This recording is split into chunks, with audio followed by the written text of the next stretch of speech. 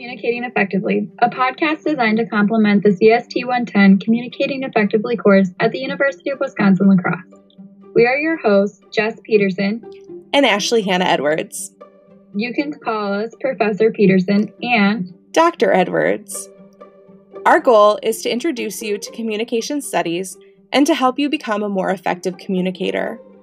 Over the course of the semester, we'll be talking about dialogue, civic engagement, interpersonal communication, and public speaking. So, Dr. Edwards, I consider myself an elder millennial. What would you consider yourself? I'm an elder millennial that's elder to you. Okay. I've heard Zennial for people who are like cusp of Generation X, early millennial, but I would say early millennial. Yeah, well, our examples today are going to span the lifespan of an elder Gen Z millennial, but elder millennial. I still consider myself an elder millennial now, to Gen Z today. Yeah. Because we're going to talk about the different models of communication. And the best way to do this is to think about it as it ties to what we already know. So we're going to start with the first model of communication, which... Do you remember when we couldn't record TV?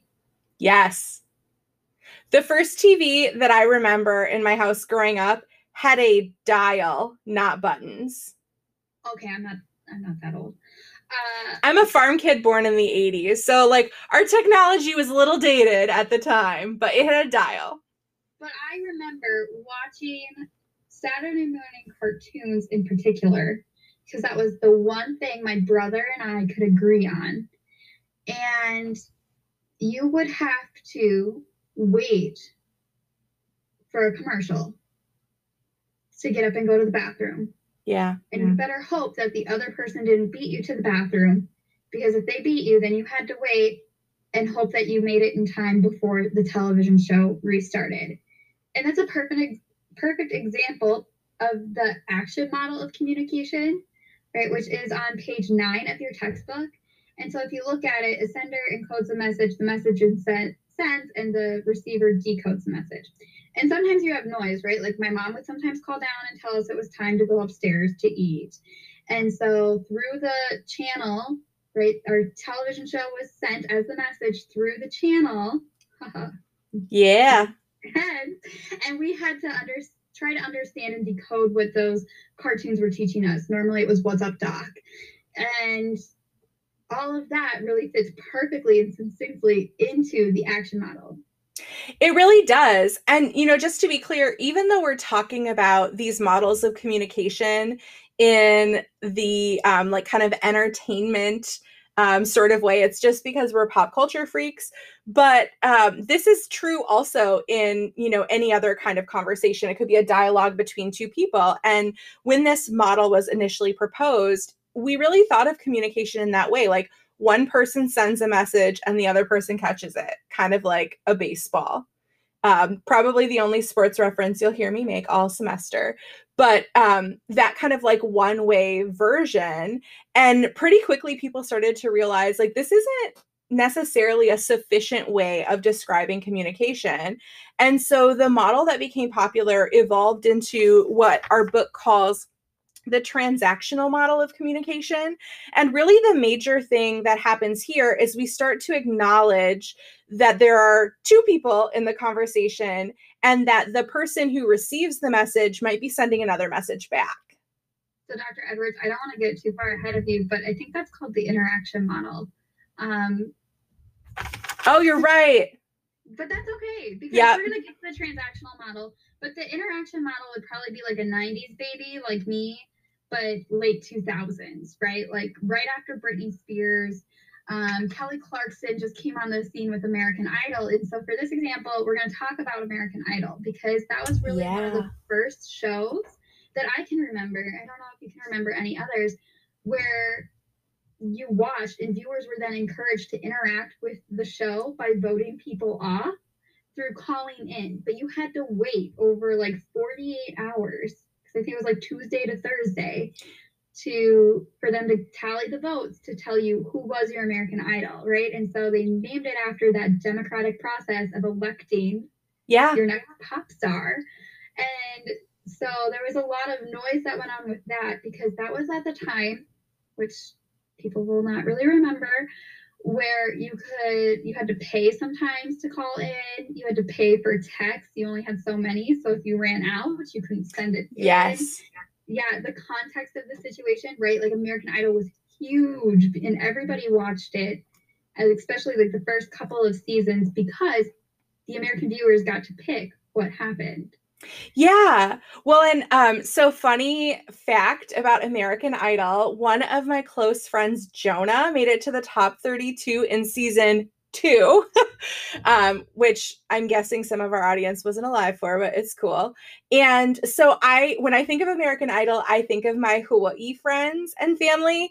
And in that like group of folks, like they talk a lot after Jonah made it to like that round.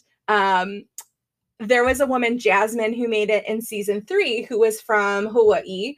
And if you know anything about like island culture, especially like that particular culture, like there's like a really intense like collectivism, like community connection.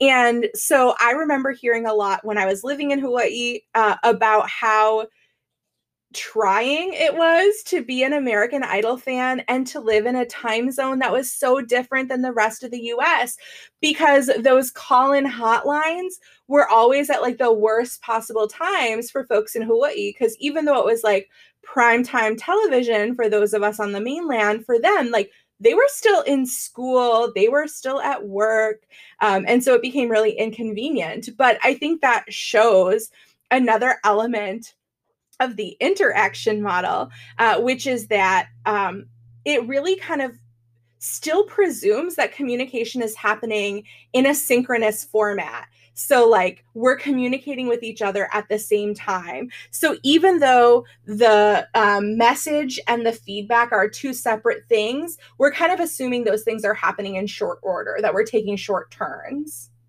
Right. And we're able to give more feedback because if we think about the action model, if we go back in time for a second, right, like the internet really wasn't a thing. I played a lot of like Oregon Trail on a floppy disk as a kid. But when you got into the early 2000s, right, computers were becoming more of a commodity for entertainment use too. And so you were able to give that feedback through a website to the creators of American Idol, and they were able to take that viewer feedback and apply it to the show for, you know, the seasons after season 1. And so they had a few more nuances, even like shows today that still do that. They keep adapting so they keep that viewership. And I think that like adaptation also helps to move us from the interaction model to the like most sophisticated model, the one that we use today. It's called the transactional model of communication in our book. It also is sometimes called the competent communication model or a variety of different things. But one of the major differences between the interactive model and the transactional model is that in the transactional model, we're no longer saying there's one sender and there's one receiver. We're really labeling both parties or even more than two parties as being the communicators. And I think that model is much more true to our experience of entertainment media today, because even though we might have someone producing content and someone consuming content, the exchange of messages is so much more centralized than it was, you know, when we were growing up in the 90s and the 2000s. Yeah, and I think a good example of this actually we haven't talked about, but I'm going to tell you anyway because I think it fits really well, is when SNL did their first episode during COVID, during the pandemic, from their homes. Have you watched it? Yeah, I didn't.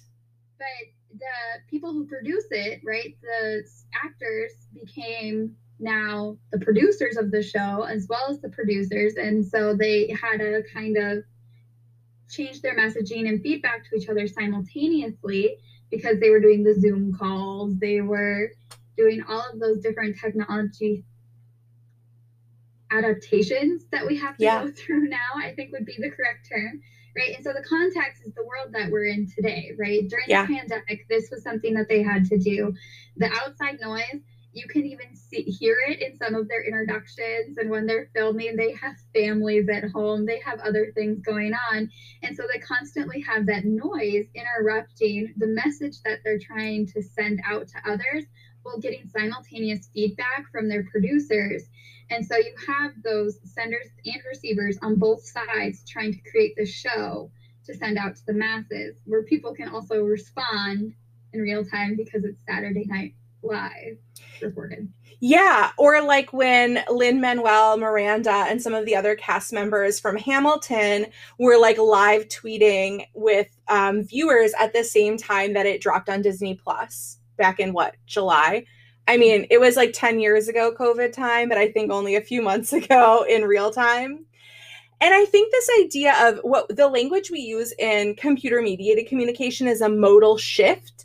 So, like when you're modality switching, like if you meet someone on Tinder and then you're moving to face in your interactions with that person, you know, even that it's accounted for in the transactional model within the channel, but we don't spend as much time talking about it classically as we should. And so I think we're going to find this semester in particular, as many of us are getting you know, like comfortable and acquainted with modal shifting. So whether you're in an online synchronous or asynchronous version of this class, or whether you're in a hybrid version where some classes in person and some classes online, or even whether you're taking a face-to-face CST 110 class and you're also using Canvas to submit work or interact with your groups, in all of those instances, channel becomes this like increasingly important characteristic to consider when we're understanding how messages are being exchanged and who's sending, receiving, communicating within those models, recognizing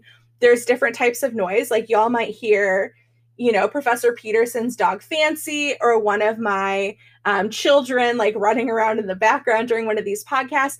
And that would almost assuredly not happen if we were having this specific conversation face to face in the classroom.